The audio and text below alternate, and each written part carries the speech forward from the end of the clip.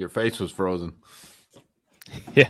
Well, I don't know if you can see it on your screen, but on my screen it shows me I've got that one little tiny bar of Wi-Fi. So Whiffy. disconnect my Where are phone. you today? Where am I? I am in Oklahoma. Oklahoma, friggin' Homa. Eric, I think is the name of the town. I don't know.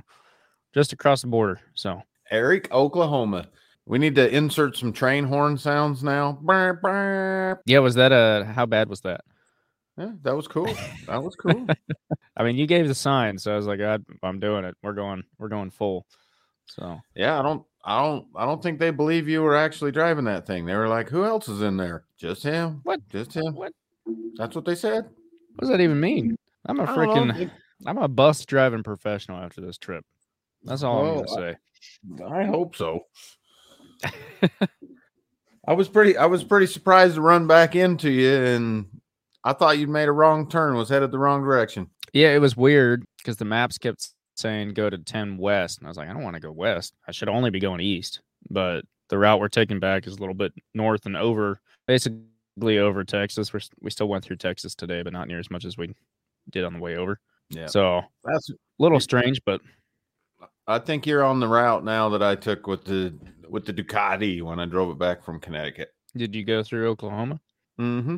Just went through the top of Texas, and then did the Oklahoma City, Albuquerque, New Mexico, and then came up through Soldier Summit into Moab. Okay. Yeah, pretty much. I'm trying to figure out if I'm going to go back down south or if I'm going to cut through Tennessee, because I planned the trip with a bit more time on the way back, so we can kind of stop and actually do some sightseeing. Maybe almost stayed at the Crater City. Crater City in New Mexico. I didn't know that was a thing. So anyway, yeah, man, you should find one more racetrack on the way back. Yeah, you got motorcycles in the trailer. You know, it's tempting. I was actually thinking about that today. I was like, man, if I had done the math beforehand and set this up right, I'd be doing a track day on the way back. But on the way before planning the whole trip, the only info I had was that in an RV, you shouldn't do more than 300 or 400 miles a day. And I was like, that's ridiculous. Turns out that's because people were answering that question based off of like, for RV travel, I want to see the world, right? Like anything more than that, you're going to be driving too much. You're not going to see anything. Well, I mean, we're packing 700-800 mile days here, so we're kind of just hanging out. But yeah, on the way before everything, I was like, I have no idea, if this thing will even do over 60 miles an hour, what it's going to look like. So anyway, I can vouch. It was doing pretty good. You're about 72 miles an hour there across the flats. Yeah. I mean, the hills, it's old, but I've passed plenty of vehicles I didn't think I would going up hills and wherever else. So yeah, well, Arizona drivers, man. I wasn't used to that. Hello, Arizona drivers.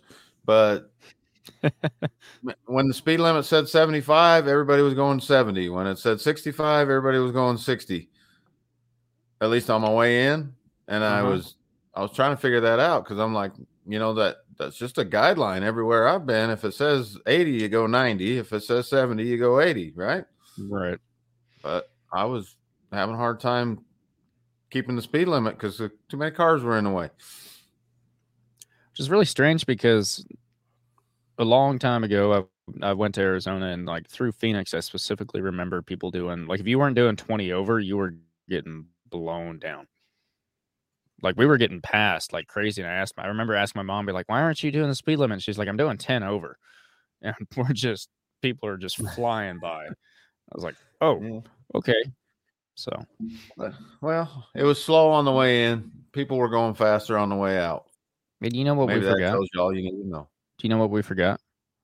What? The intro. We haven't forgot. I was just getting ready to say, roll the intro. Oh. All right. Well, we can roll the intro, I guess.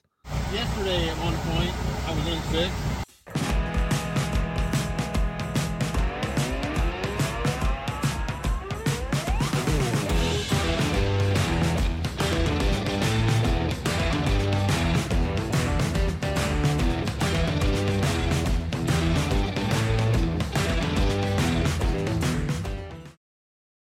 And we're back.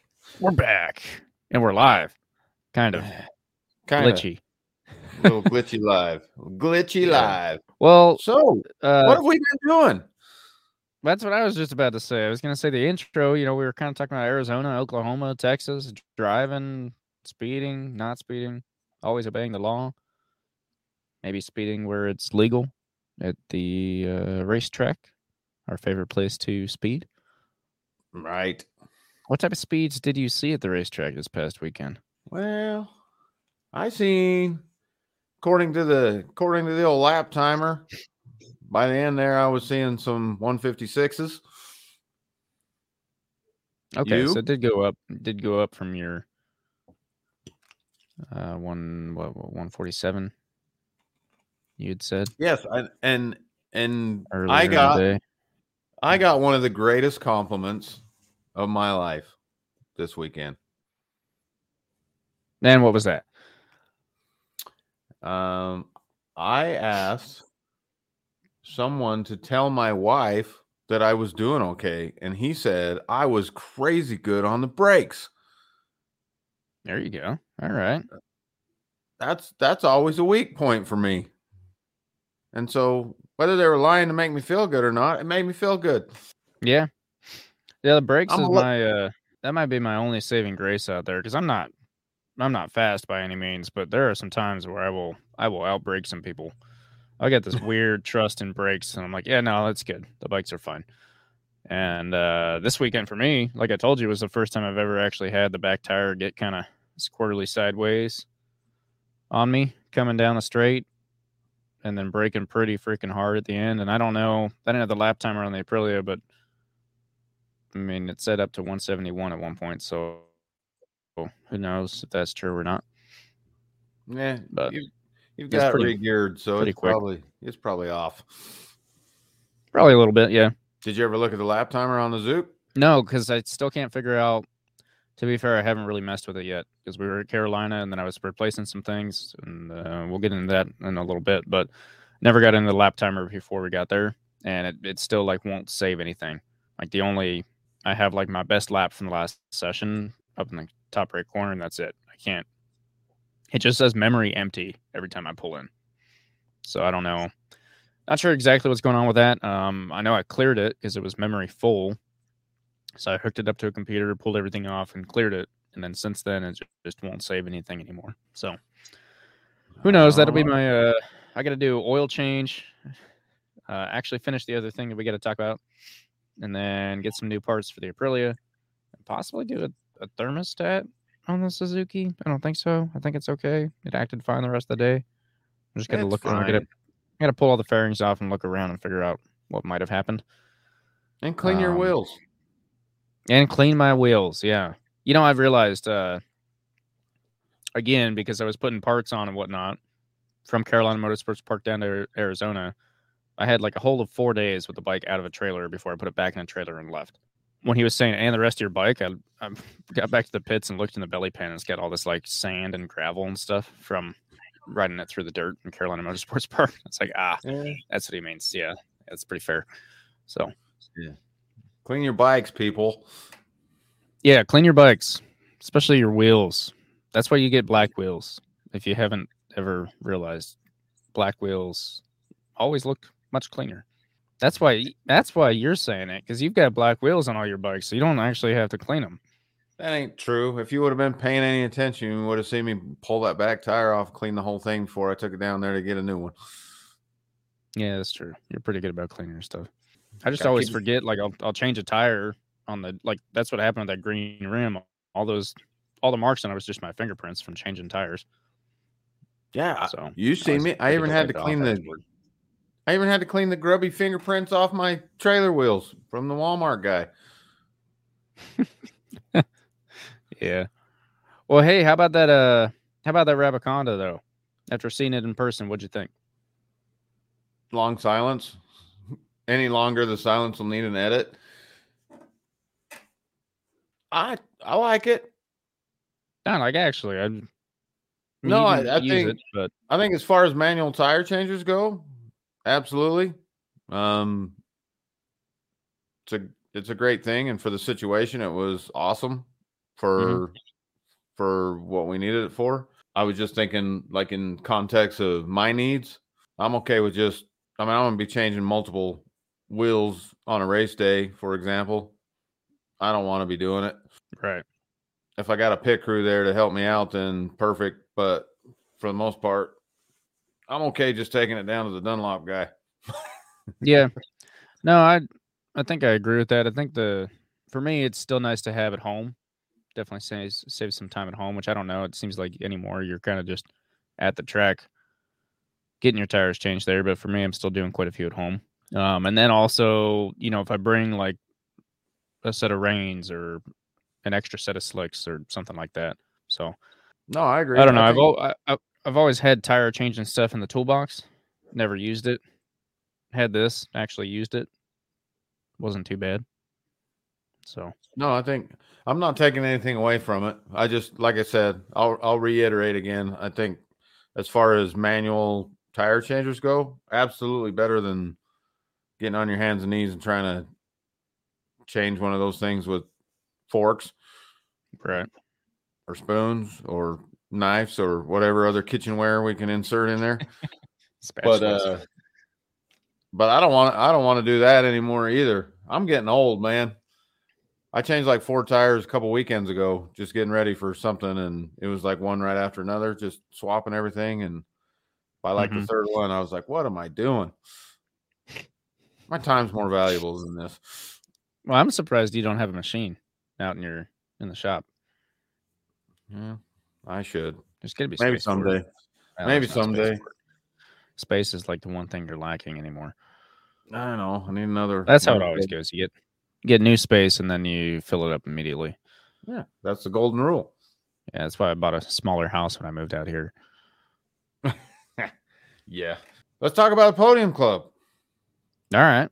I mean, we're gonna have a YouTube video coming out.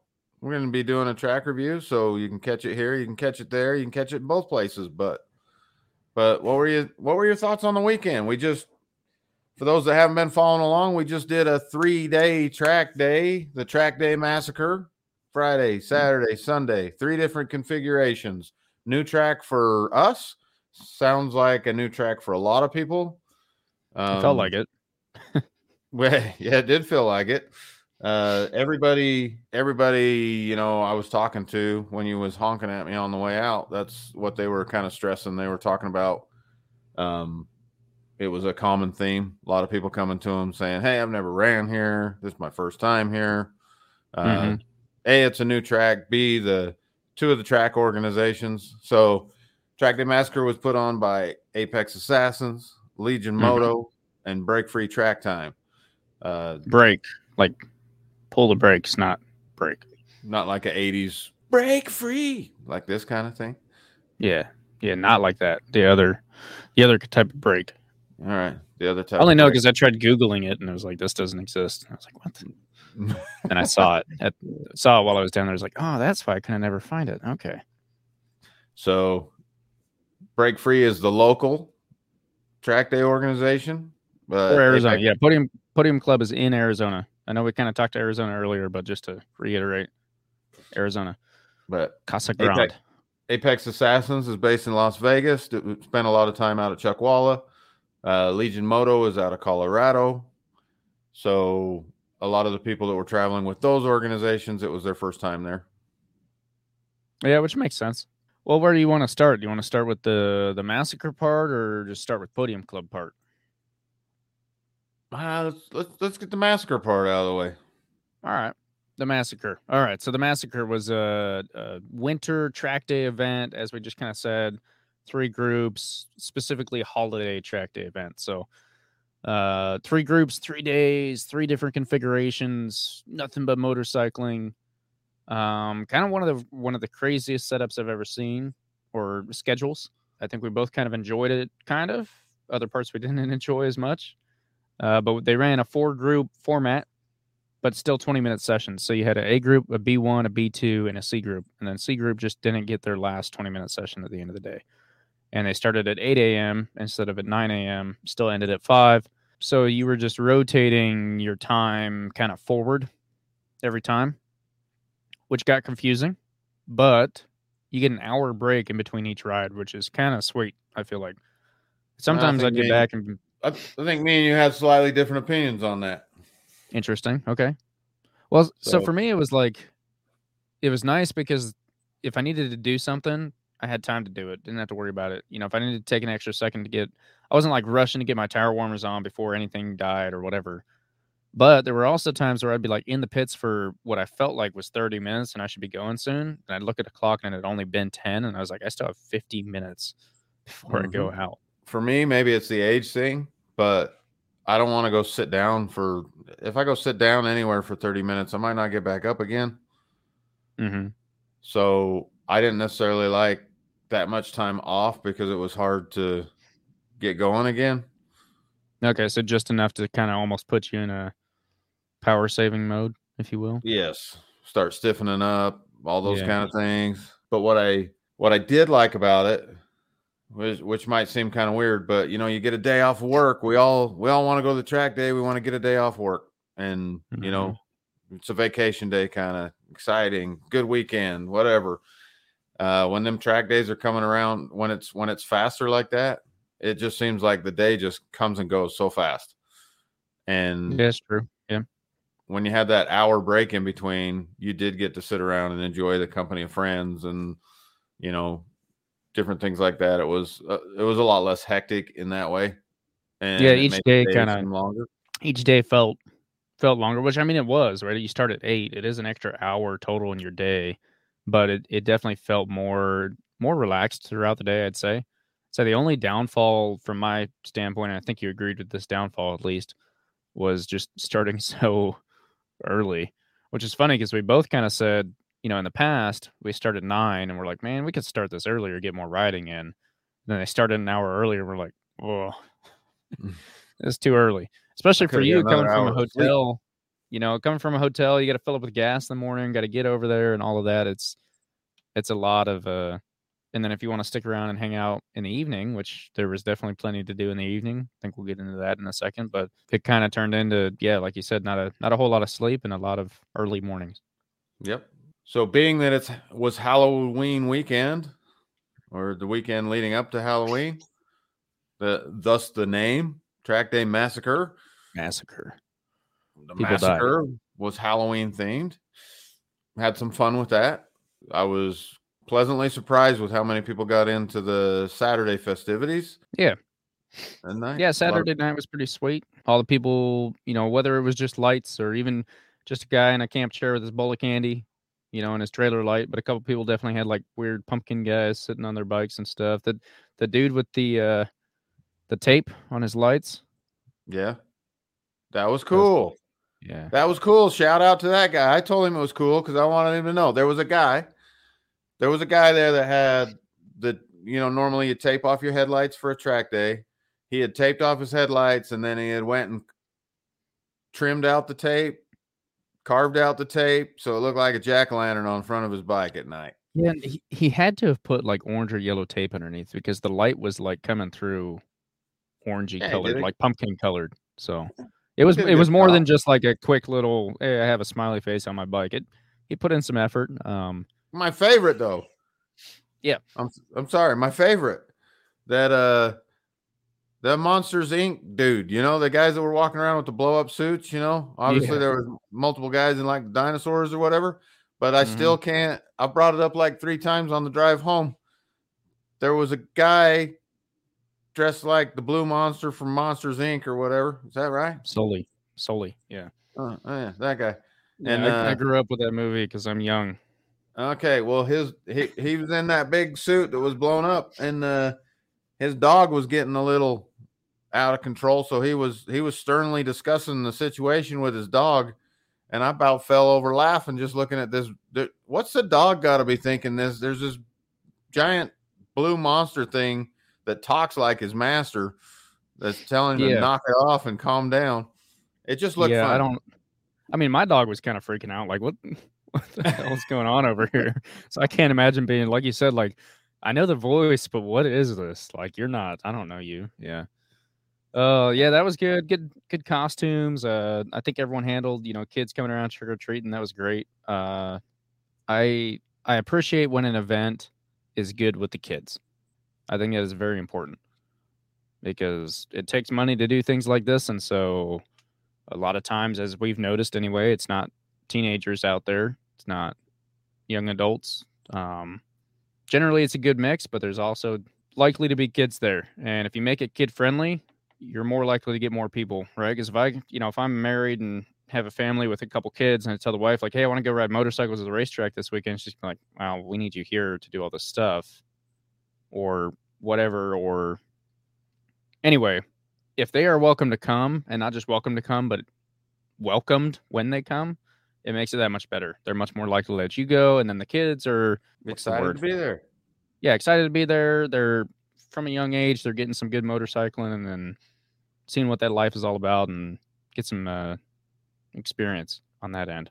So that was very nice to see. The DJ, the music, it was cool.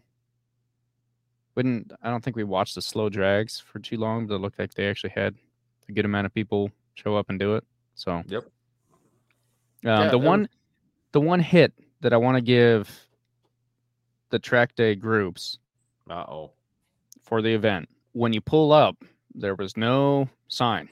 I understand that that's mostly on Podium Club for not having a sign, but I feel like if you guys are listening, Legion, Apex, Break Free, whoever you are, for a racetrack like that where it is just so difficult, like Google Maps doesn't take you there that well. It's dark outside.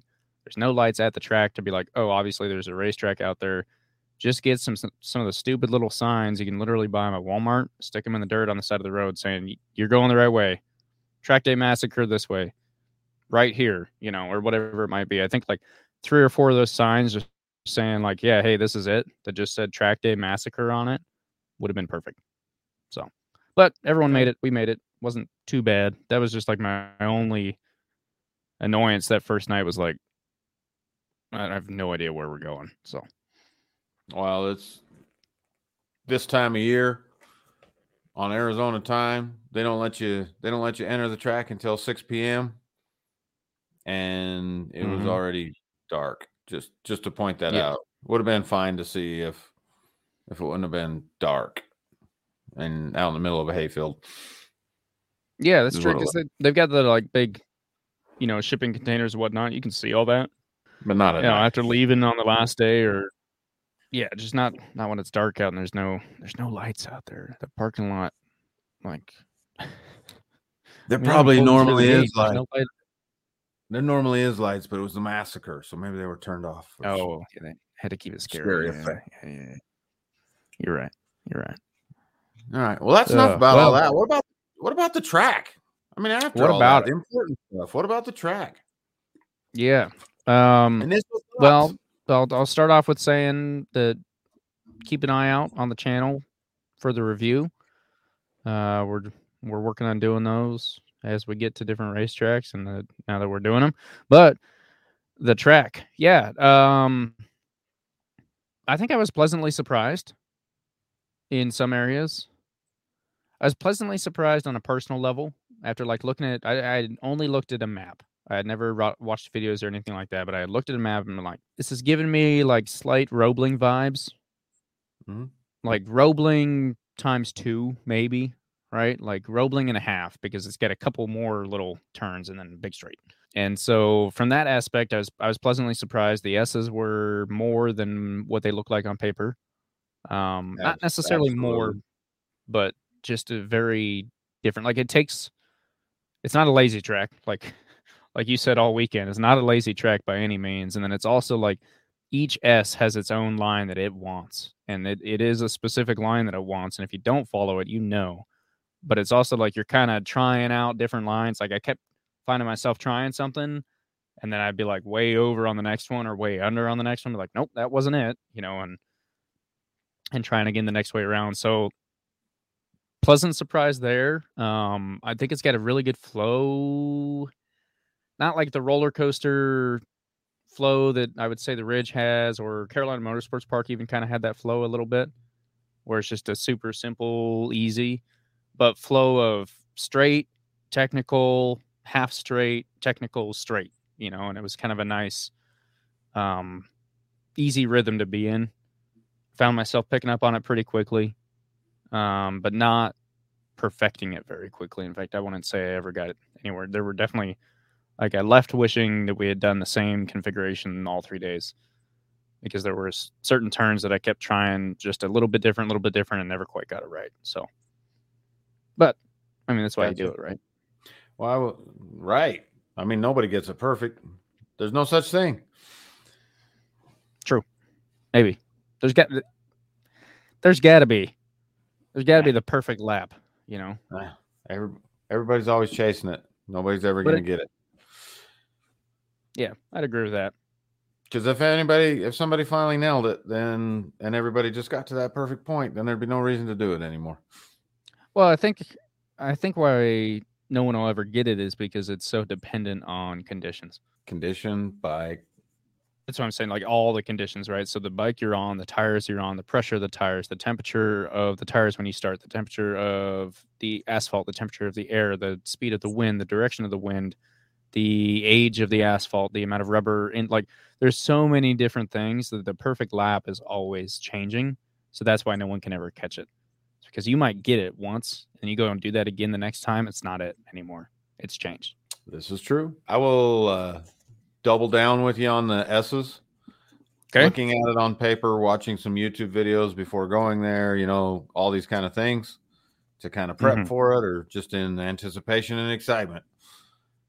Actually going through those, much more dramatic in real life than I could have imagined from watching a video. Yeah. So not to toot our own horn, but I think that's what I'm liking about hopefully they get a little bit better, but our track reviews, that I think they should give you a little bit better understanding. So I went back and watched the one, and I was like, I can see this so much better than just like a GoPro from someone's bike. Because I remember watching at speed. Yeah, right, at speed. Because you're basically with the video, you get to do a track walk, which a track walk gives you so much more. Oh, okay, this is what it actually looks like. So, and maybe see the elevation. Anyway, sorry, not to derail you on your S's. Oh, no, you're good.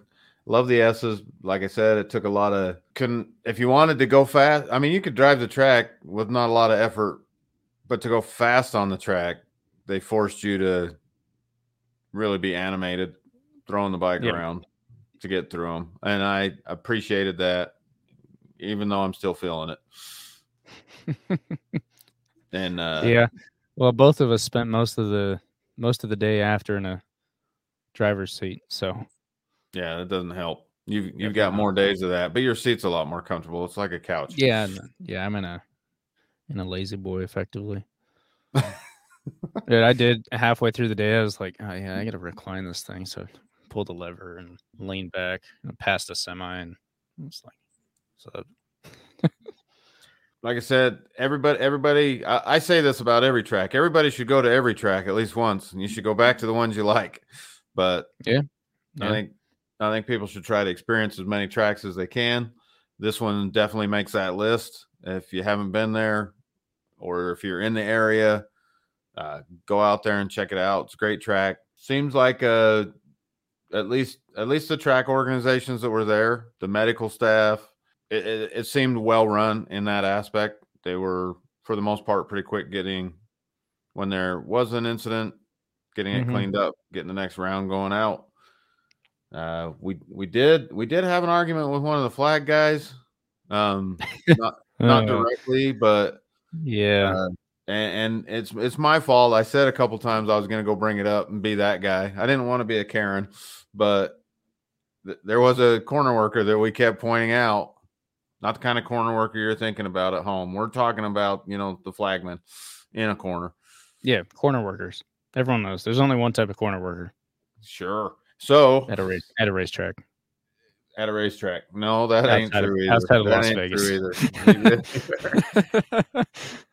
They one of the corner workers, this would be my point of and I should have said something or whatever, but we love corner workers. They at the track, All right, we get it. The flagman. We're just gonna say flagman from here on out Okay, because the apparently you flagger can't handle guys. saying corner workers. So a lot of times they're volunteers. Well, pretty much all the time in what we do, they're volunteers on different levels of training.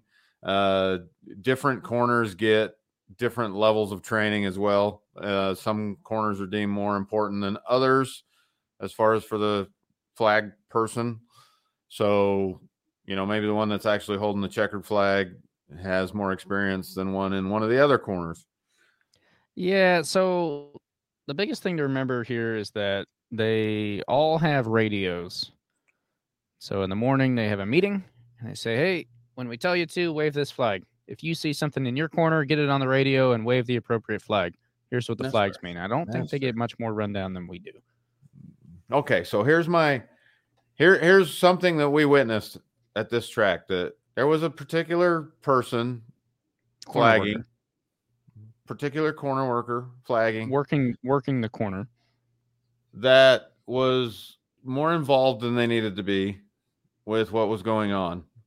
They were walking out of their corner station, standing next to the track, taking cell phone footage from a very close to the edge of the track, which I could care less about that. I'm, again, not a Karen. My problem with it is they tended to carry whatever flag they were holding out to the edge of the track with them and would just be holding it, not waving it, not holding it up, just holding it. And every time you come around the corner, here's this person standing there with a yellow flag draped down around their legs. Yep. Sometimes it was a red flag. Yeah. And the hard part here is that I didn't really realize until this weekend how much of a trigger. I'm not a big fan of saying that, but like it literally is. You're trained from your first track day that like the flags, you have to know the flags, pay attention to the flags. You get these sighting, like every day we did 2 sighting laps in the first session to go see the corner stations and see the flags, right? And standing yellow means no passing. And it also usually means that there's something going on that they don't want you to pass because there's something going on the track.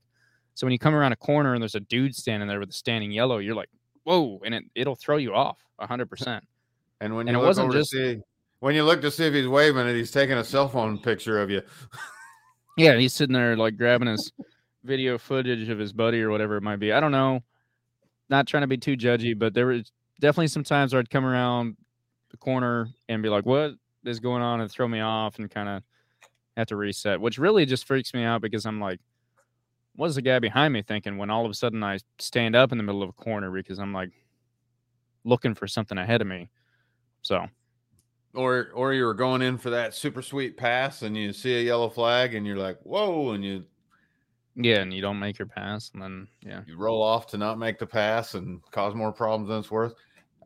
Like you said, not trying to make too big of a deal out of it, but that was something. I mean, we could have fixed that by saying something probably, but we didn't. Probably. We chose not to, so it progressed all 3 days.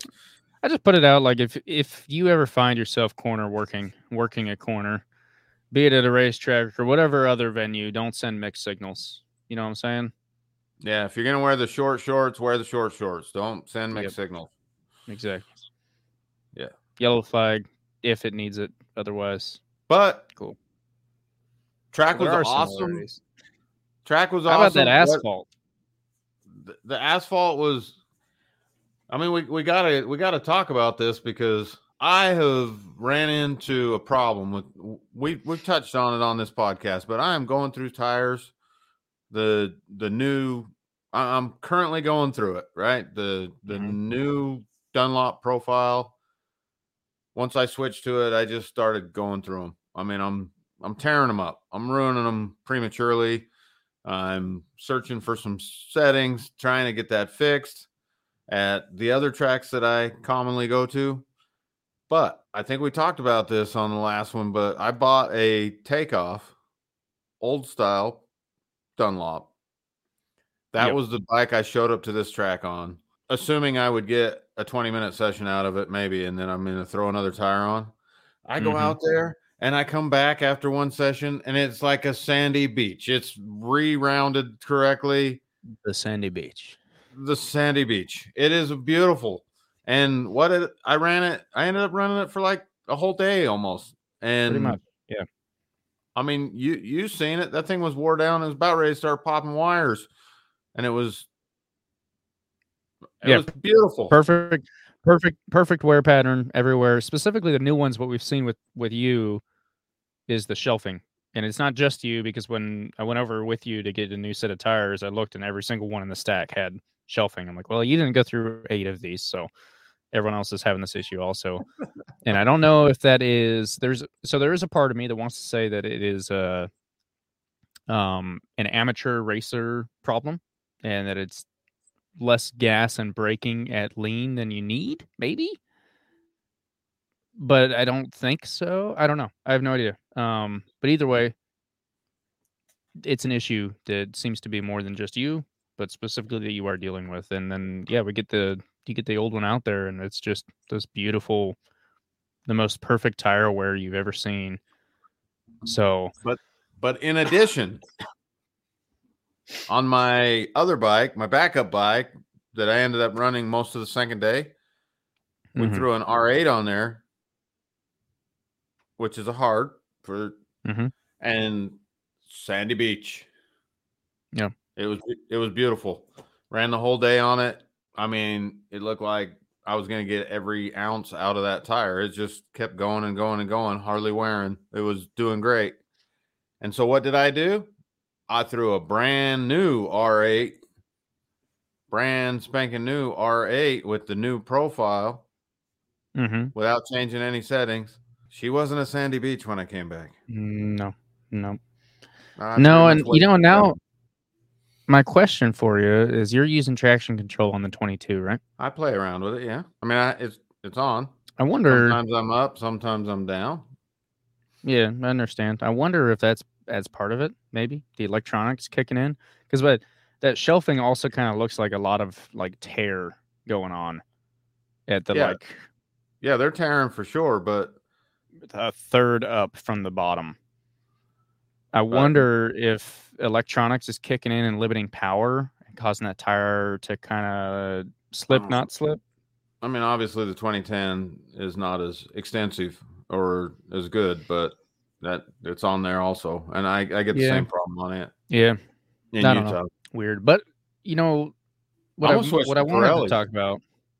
Do it. So when I was there talking, when you was on your way out, we had the tire conversation. Some people were they heard us talking about tires, and some other people were like throwing their own things in there, and I'm leaving all the names out of it, but somebody there was saying, "Hey, I'm a Pirelli guy, and my Pirellis always get tore up here. I threw a Dunlop on, and look at it, it's perfect. The new profile, like, look at it, it's perfect." And there was somebody else there that said, "My Dunlops used to tear like crazy, like just shelf and tear them up. And I sat there working on it, changing this and that. And finally now they're just really nice. They've figured out how to make them run really nice." And everybody had, that's why I say I'm just going through it right now. I'm still searching. I haven't figured out the perfect setup, suspension, pressure, all that. Yeah. Apparently we all got to go buy Kawasaki Ninja 400 RRRRs. And then how about those, huh? How about those? There was a lot of them there. There was 1, 2 basically right next to us, and 3. Yeah, because I guess they I don't know if he had 2 of them. There's one right next to us. Side by side. There was 3 of them right there in that row, but maybe that wasn't his. The 2 parked side by side. I don't know that they were both belonging to the one guy. I think someone else had one and just brought it over. I'm not sure on that. If he's listening, that's the man from North Dakota who thought he had won the furthest away challenge. But anyway, after talking to him, apparently that's the move. May or may not have been told that there was an R6 going up for sale because of this Ninja 400 RR. Take that for what it's worth. The R6, the beloved that we have yet to test. If someone's looking to sell one, let us know. Because we're looking to add that to our list of tested out bikes.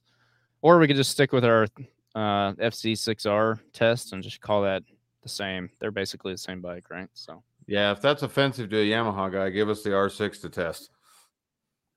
there you go. Yeah. And Yeah. If you we'll don't go want us ahead. to just live with the FC6R as our only Yamaha test. Well, hey, I mean, apparently there's an R6 for sale now because of the Ninja. So, Yeah, you're gonna start seeing them pop up. It's just, I mean, we are seeing them pop up, but you're gonna see a lot more of them. yeah.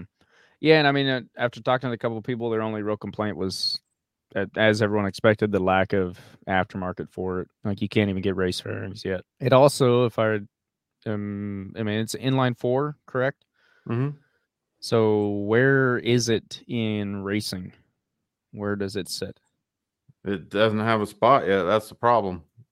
Because you're gonna be forced to go race 600s. Right, and it I don't think. No, it's not. It's not. So there. yeah, racing. No, the right person could give a 600 a run for their money, depending on the track. Oh, if there's for not sure. major straights out there, it's a smaller bike. It's gonna be able to maneuver around like crazy. But that's a pretty open statement you just made. That's a pretty open statement because the right person on a 400 can give 1,000 a run for the money. So yeah, no, that's why I said it, because I'm like, well, I've seen. In fact, I seen it this weekend. There's a little Ninja 400 that passed me in the middle of a corner, and I was like, all right, I'll just stay behind you. I'm on an RSV 4 1100, right? And so we hit the next straight, and I think he expected me to blow him down, and nope, I just stuck right behind him. Then at the end of the straight, here comes this other RSV4 and just boom, past both of us. And then we both almost passed him on the inside of the corner because he held his braking so late that he couldn't stick it through the corner. Almost got him, and then we're literally just right behind him, right on top of him the whole way. And I was like, see, man, you can learn a thing or two from these guys. Usually they know what they're doing. And I was just laughing because I'm like, here I am on the same bike as the guy in front of us, and here's this Ninja 400 stuck in the middle, and he's keeping up just fine. We have, I think, probably 4 times, no, more than that. Yeah, 4 times. About 4 times the horsepower. Yeah. So, yeah, but yeah, there's no class for it yet. And if there was a class, it would be the only one in its class, unless they lump it with the twins. But you can't because it's just a little less. So I mean, riders being the same, you're not gonna go take down an R6 with one. You're not gonna have a chance at an R6 or a Gixxer 600 or any of those. You're not gonna have a chance. All things being equal, meaning i.e. rider. Mm-hmm. You're not gonna have a chance. So they're a bike without a home. I really want to drive one. I hope that they sell enough of them that, some of you sleepers, Honda, Suzuki, Yamaha, maybe they'll have to make something to combat it. But yeah, we'll see. I mean, I'm interested to see. I haven't actually done much research on it yet, but the Aprilia 457. Yeah, I think that's true. I don't remember if that's another parallel twin or if that was an inline 4. I don't know. But I'll have to now, after seeing the Ninja 400 RR. It's just RR, right? Yeah, I just like saying R. Yeah, and it revs out to like 16 or 17,000 freaking RPM, but it doesn't have power, so you can actually it's kind of the dream bike that we've always talked about. Besides the fact that it has a Kawasaki label on it, we'll get over that for a little bit. But talked about how the big bikes are they're too much, and especially out on the street, you never get a chance to use that. This little guy should be the perfect. You get the screaming, you get all that cool craziness. You feel like you're on a super sport, but you're not actually breaking the law necessarily yet. You probably still are, but not as easily.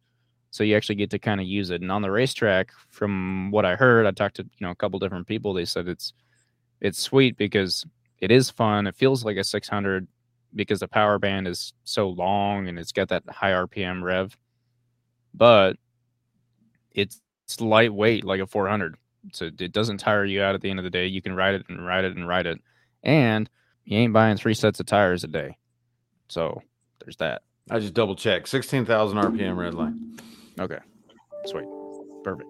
So I don't know. Definitely want to test one of those. But also want to I don't know. I mean, I want to test every bike.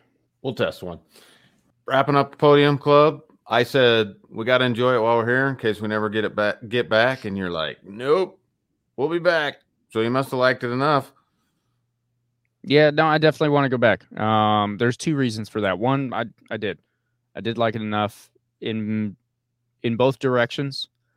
On the last day, so we, just for the knowledge for anyone that wasn't there, I think most of our listeners were there, but if you weren't there, you missed out. You should have gone. But we were running counterclockwise the first day with the chicane, clockwise the second day without a chicane, and counterclockwise the third day without a chicane. I almost missed the chicane on the third day. I will say the track flows better without it, and it was exactly what I thought, which is like the first day you come over this little kind of almost blind corner. You're like, oh man, there's a chicane here. I got to go hit that. On the third day, you just come over and you do the next turn and it's easy. But the chicane allowed me to not feel so bad about the corner after it because I was already slowed down from the chicane. Whereas on the third day, I kept like going into that corner and braking super early because I was used to the chicane speed of the first day. Does that make sense? Yeah, I can see that. What you just called a super simple corner, though, that's one of my favorite corners. I like the sharp yet high speed. That's my sharp high speed knee down. That's my favorite corner. So yeah, and that was like a more than 90, right? If I remember right. Close to. It was a good one. It was a fun one. Yeah, it was a fun one, and it was. We talked about elevation. We'll talk about elevation in the review, but that was what you would consider a downhill on that. It was actually a downhill turn as well in that direction. Yeah. I will say, I think it's the biggest reason I want to go back is that it's not one where I'm like, oh man, they're running the chicane today, I don't want to go. Or, man, we're running clockwise today, I don't want to go. Every one of the configurations we did, I was like, I want to try this again. I want to improve on this. I want to try this over here, this whatever. So I definitely want to get back there. Not sure when. It's kind of a 3 or 4 day trek across the country for me. So not sure when we'll be able to do that, but who knows? But yeah, I would love to go back. And also the second reason is that the Podium Club, I was a little disappointed. Because in my head it had been built up to be this awesome, crazy, cool place with all this sweet stuff. And I understood that, they had only finished phase 1, but like I called the track asking about RV hookups. And they're like, oh yeah, no, we don't have that in phase 1. I was like, okay. And that's when it started to kind of finally sink in. I'm like, oh, this is just a racetrack right now. There's nothing else out there. And sure enough, we show up. They did very well, I think, for what they have. Agreed. The paddock is paved. The lines are painted. There are porta potties there. They were being emptied out. The garbages were being emptied. They could have put a few more cans out, but whatever. But there were cans available to be put out. So for where they're at, they were doing fine. But I was a little let down because in my head, I built it up to be this awesome, crazy, cool facility, and it's just not there yet. Yeah. So in the desert. Yeah, I would love to go back and see that continue to gain and be better and whatever else. So, and we're rooting for them. We hope it goes according to plan or is going according to plan, and it reaches those goals, because man, if it ever gets to where those initial drawings were, I gotta move to Arizona. I gotta go buy a house out there. No, you don't have to move there. You just buy a house and then just rent it out. There you go. Well, we're doing a track review, so we've done enough with the Podium Club. We're doing it to death. Yeah. Love the Podium Club. Thanks for having us. It was enjoyable. Real quick, the RS 457 is a parallel twin. So it's literally just a baby RS 660, which I do still also want to ride one of those. We already said we want to ride every bike, so yeah. We ain't got to list them all. I did hear an R7 this weekend that actually sounded the best R7 I have heard. I'm not going to say I liked it per se, but it sounded better than the other R7s that I've heard. So kind of interesting. Fair enough. I'll bet you haven't watched any MotoGP. Absolutely not. So should we just skip it for your benefit? I mean, if you want to talk about it, you can talk about it. I know the results. I kind of figured we have a week off this next week, so we'll just recap this race next week. Call it good for you guys since we were at the podium at the Massacre this weekend. Figured we kind of talk about that, and I got a redemption shot on the Aprilia. Kind of excited about that. So I was just gonna gloss over MotoGP. No one cares about it anyway. The championship's decided. Like everyone knows. What kind of attitude is that? Everybody cares. Speak for yourself. I'm just saying, everyone knows who's going to take the championship. So like, it doesn't even matter. This championship was decided like 6 races ago. What are you talking about? It's obvious who's going to win. Are you in the same season? Yeah. Are you watching the same season? Or are you still watching 2019? This is 2019, again? Right? Gosh, nobody knows who's going to win. I mean, no. They've got it narrowed down to a guy or two, but aside from that, it's what, down to 16 points, I think. Yeah. Or 13. It's 13 because I was looking at it and I was like, holy cow, man, there's 3 races left. If November, I think there's only 2. No, there's 3. There's 3 sprints, 3 races. Okay. So yeah, 3 full weekends left. And I'm just like, it is going to go to the last race. I hope so. Well, I guess the second to last, like if someone wrecked out, then it could end there. But so I will say though, just since we're just glossing over, if you don't watch MotoGP and you want to just watch a race and you don't care about championships, you don't care about any of that, you just want to watch a good motorcycle race, watch that race. How many races have we said that about this year? Well, I watch them all. You know that. I got World Superbike going right here. Yeah, but there was like Road America best superbike race ever. You have to go watch that. We've talked about 2015 Australia plenty of times. That's always our like compare this to that one. Last week Australia, you're like you have to go watch Australia. You have to go watch all of them. Man, they're like, good. Yeah, I mean, and that speaks for it. Don't listen to you have to watch just this one. Just go watch all of them. Especially right now, you can get the rest of the season for 95% off or whatever they keep sending me emails for. I don't know. Yeah, and just pretend it's the playoffs. Yeah. Honestly, the last race, I'm willing to bet there are 3 left with a 13-point gap. These next 3 races are going to be insane. I think it's going to go all the way to the end, and that last race is actually going to like it's one of the few times that the last race of the season is the decider for the world championship. Just like unheard of because both those dudes will show up with their championship. So usually there's a rider that's so far ahead that they start planning their championship like celebration thing well in advance, right? Like Fabio a couple of years ago. Mm-hmm. And they're like, all right, they had it ready for every track. At a certain point, they're like, all right, he could take it this one. He could take it this one. He could take it this one. And then once he finally does, they're like, oh, sweet, roll it. They have to have that for 2 people right now. And it's going to be up until the end of the last race, unless one of them wrecks out before then, that they're just sitting on standby. Like, that's impressive because also how much merchandise is going to get thrown out? It never gets thrown out. That's why you see, like, kids in third world countries wearing shirts that say NFL World Champion. That's like a team that's never won the Super Bowl. Okay. All right. I'll give you that. Well, how many kids in third world countries are going to get some sweet Ducati gear this year? Because that part's guaranteed. Yeah, pretty much. Yeah. Not pretty much, just period. So it is. So, and it's almost, well, you got to watch that race. The only thing Ducati doesn't get this year is Rookie of the Year, which arguably they still should. I would argue, but agreed. But they it'll be a Ducati sweep this year. Yeah. Top 3. What you gonna do? I don't know. Tell BMW to get over there.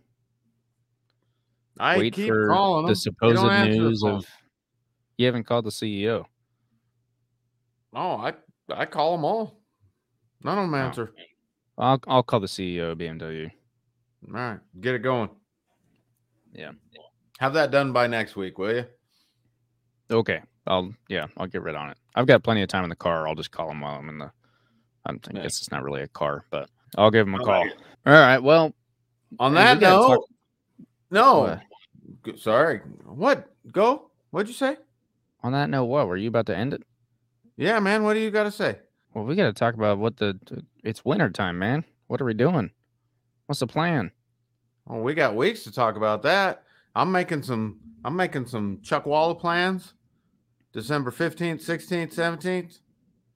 Okay. All right. I mean, that's what I'm doing. I'm going to get I'm my going bikes racing. put back together. Get your bikes put back together. Go check out a Florida track. Thinking about it, probably in January. I think the hardest part is I was looking a couple weeks ago because I was like, all right, I got to find my next track day, and no one had their 2024 schedules out yet. So be kind of interesting because I know people run in Florida in January. So we'll see. Let me see. I got to figure this out. January. I don't know if that'll work for me. I mean, I'm pretty sure I got to make a trip over there in March. Maybe. I don't know. I'm also trying to figure out how I'm going to squeeze one in around April, Texas. But I'm waiting for a 2024 schedule. That's the biggest thing. I'm waiting for the schedule right now. But anyway, Gixxer needs some work. Aprilia may or may not get race fairings. I don't know. Probably not yet. But we're on the verge of that. Another couple track days. And, I told the wife I am very upset that I ever wrecked it. Specifically that I wrecked it the first time I took it to the track. Wait, isn't that just a common... Yeah. So, yeah, obviously you wreck a bike, you're upset with yourself. Got it. But the entire weekend on the Aprilia, I'd be going around a turn, pretty confident, pretty good, no issues. And then in the back of my head, it'd just be like, hey, man, this bike's just going to wipe you out right now. And I'm like, oh, come on. Like, no, everything's good. The tires are sticky. And it felt fine. But that was the weird part was when I did lay it down, it didn't feel like it was going to do that. And it was an off-camber turn, colder day, whatever. The conditions weren't there, and I'm sure that the tire made the difference. But it's like in the back of my head kind of permanently now, and it's going to take a little bit to actually... It was always in the middle of a corner. I'd be like, all right, push it just a little further. And then the back of my head would just be like, are you sure you want to do that? This thing could just give out. I'm like, oh, come on. Like, why you got to do that? I didn't have that. I shook that off in a hurry. Well, that's good. On your Aprilia. Yeah. That's good. Conveniently, you never had the other experience. Well, now what do you do? Because your fairings are damaged anyway. So the hardest part is that being a 2019 1100 factory, it's hard to find parts for it, period. So I got to see if there's even race fairings available for it, or I might just be putting 2018 fairings on it. I don't know. But yeah, I agree. The weird part is that the tank is messed up. So the front fairing got all butchered, bought a new one. The side fairing isn't in the best shape, but it works well enough, right? And so I put it all back together that way. But the tank has chipped paint all over it. That's the thing, though, is if I put race fairings on it, when you put fresh race fairings on, you want it to look nice. You just got your BMW wrapped. It looks all nice. It's all fresh. You're ready to go. Like, yeah, after you wreck it once, it's like, okay, you can kind of turn to the duct tape and the rattle can a little bit now, and we just got to make this work now. But, when you first pull it out, it's got to look good. It's got to impress the people.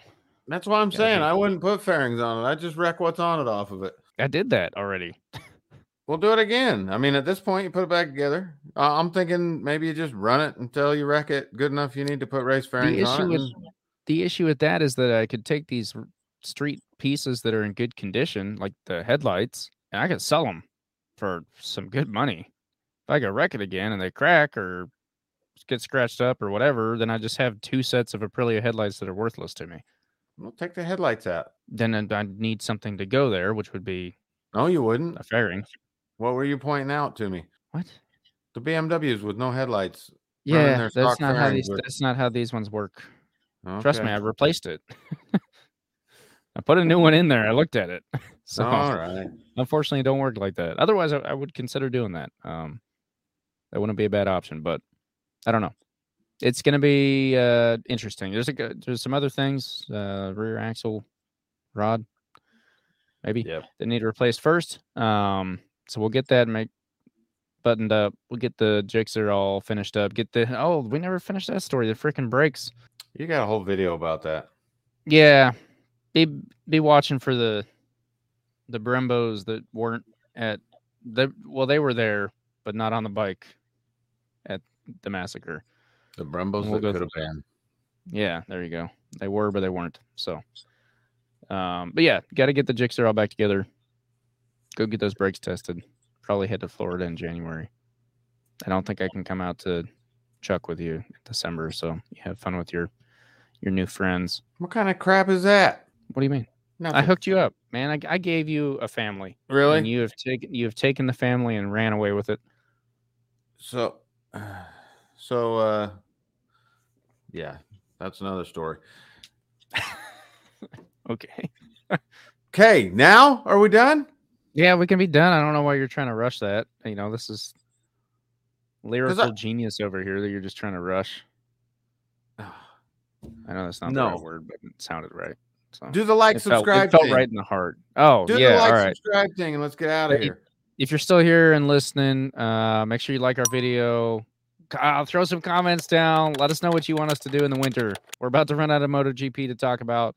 Sounds like we're still going to try and keep it a little busy, but if you just hear us talk about, well, today in the garage, I changed the oil on the Suzuki, we can't really do that for an hour. So throw us some ideas. We got a Harley episode coming up. It's finally going to be time for that. So those of you that hate that lifestyle or whatever and are going to go unsubscribe from the channel, sorry, it's going to be there. The rest of you, be looking forward to that. Might find some off-road people to talk about. Absolutely. Possibly. I think it's going to be kind of interesting to see that side of the world. I'm not as familiar with that as you, so it'd be kind of cool for me. Yeah. Throw some comments what you would like to hear about, or if you think we're just doing great, go ahead and throw it in there. If you were at the massacre, fist bump in the comments down below. Hit that like button. Subscribe to the channel. The flag guy. Tell us if you agree with the flag guy problem. Yeah. Let us know on the flag guy. I don't want to get the flag guy in too much trouble, but that flag guy needs talked to. He cannot flag like that. The corner worker. He's got to wear longer shorts or something. Yes. Anyway. Okay. Subscribe, download, whatever it might be on your platform. We love you. Thank you. See you next time. Till next time.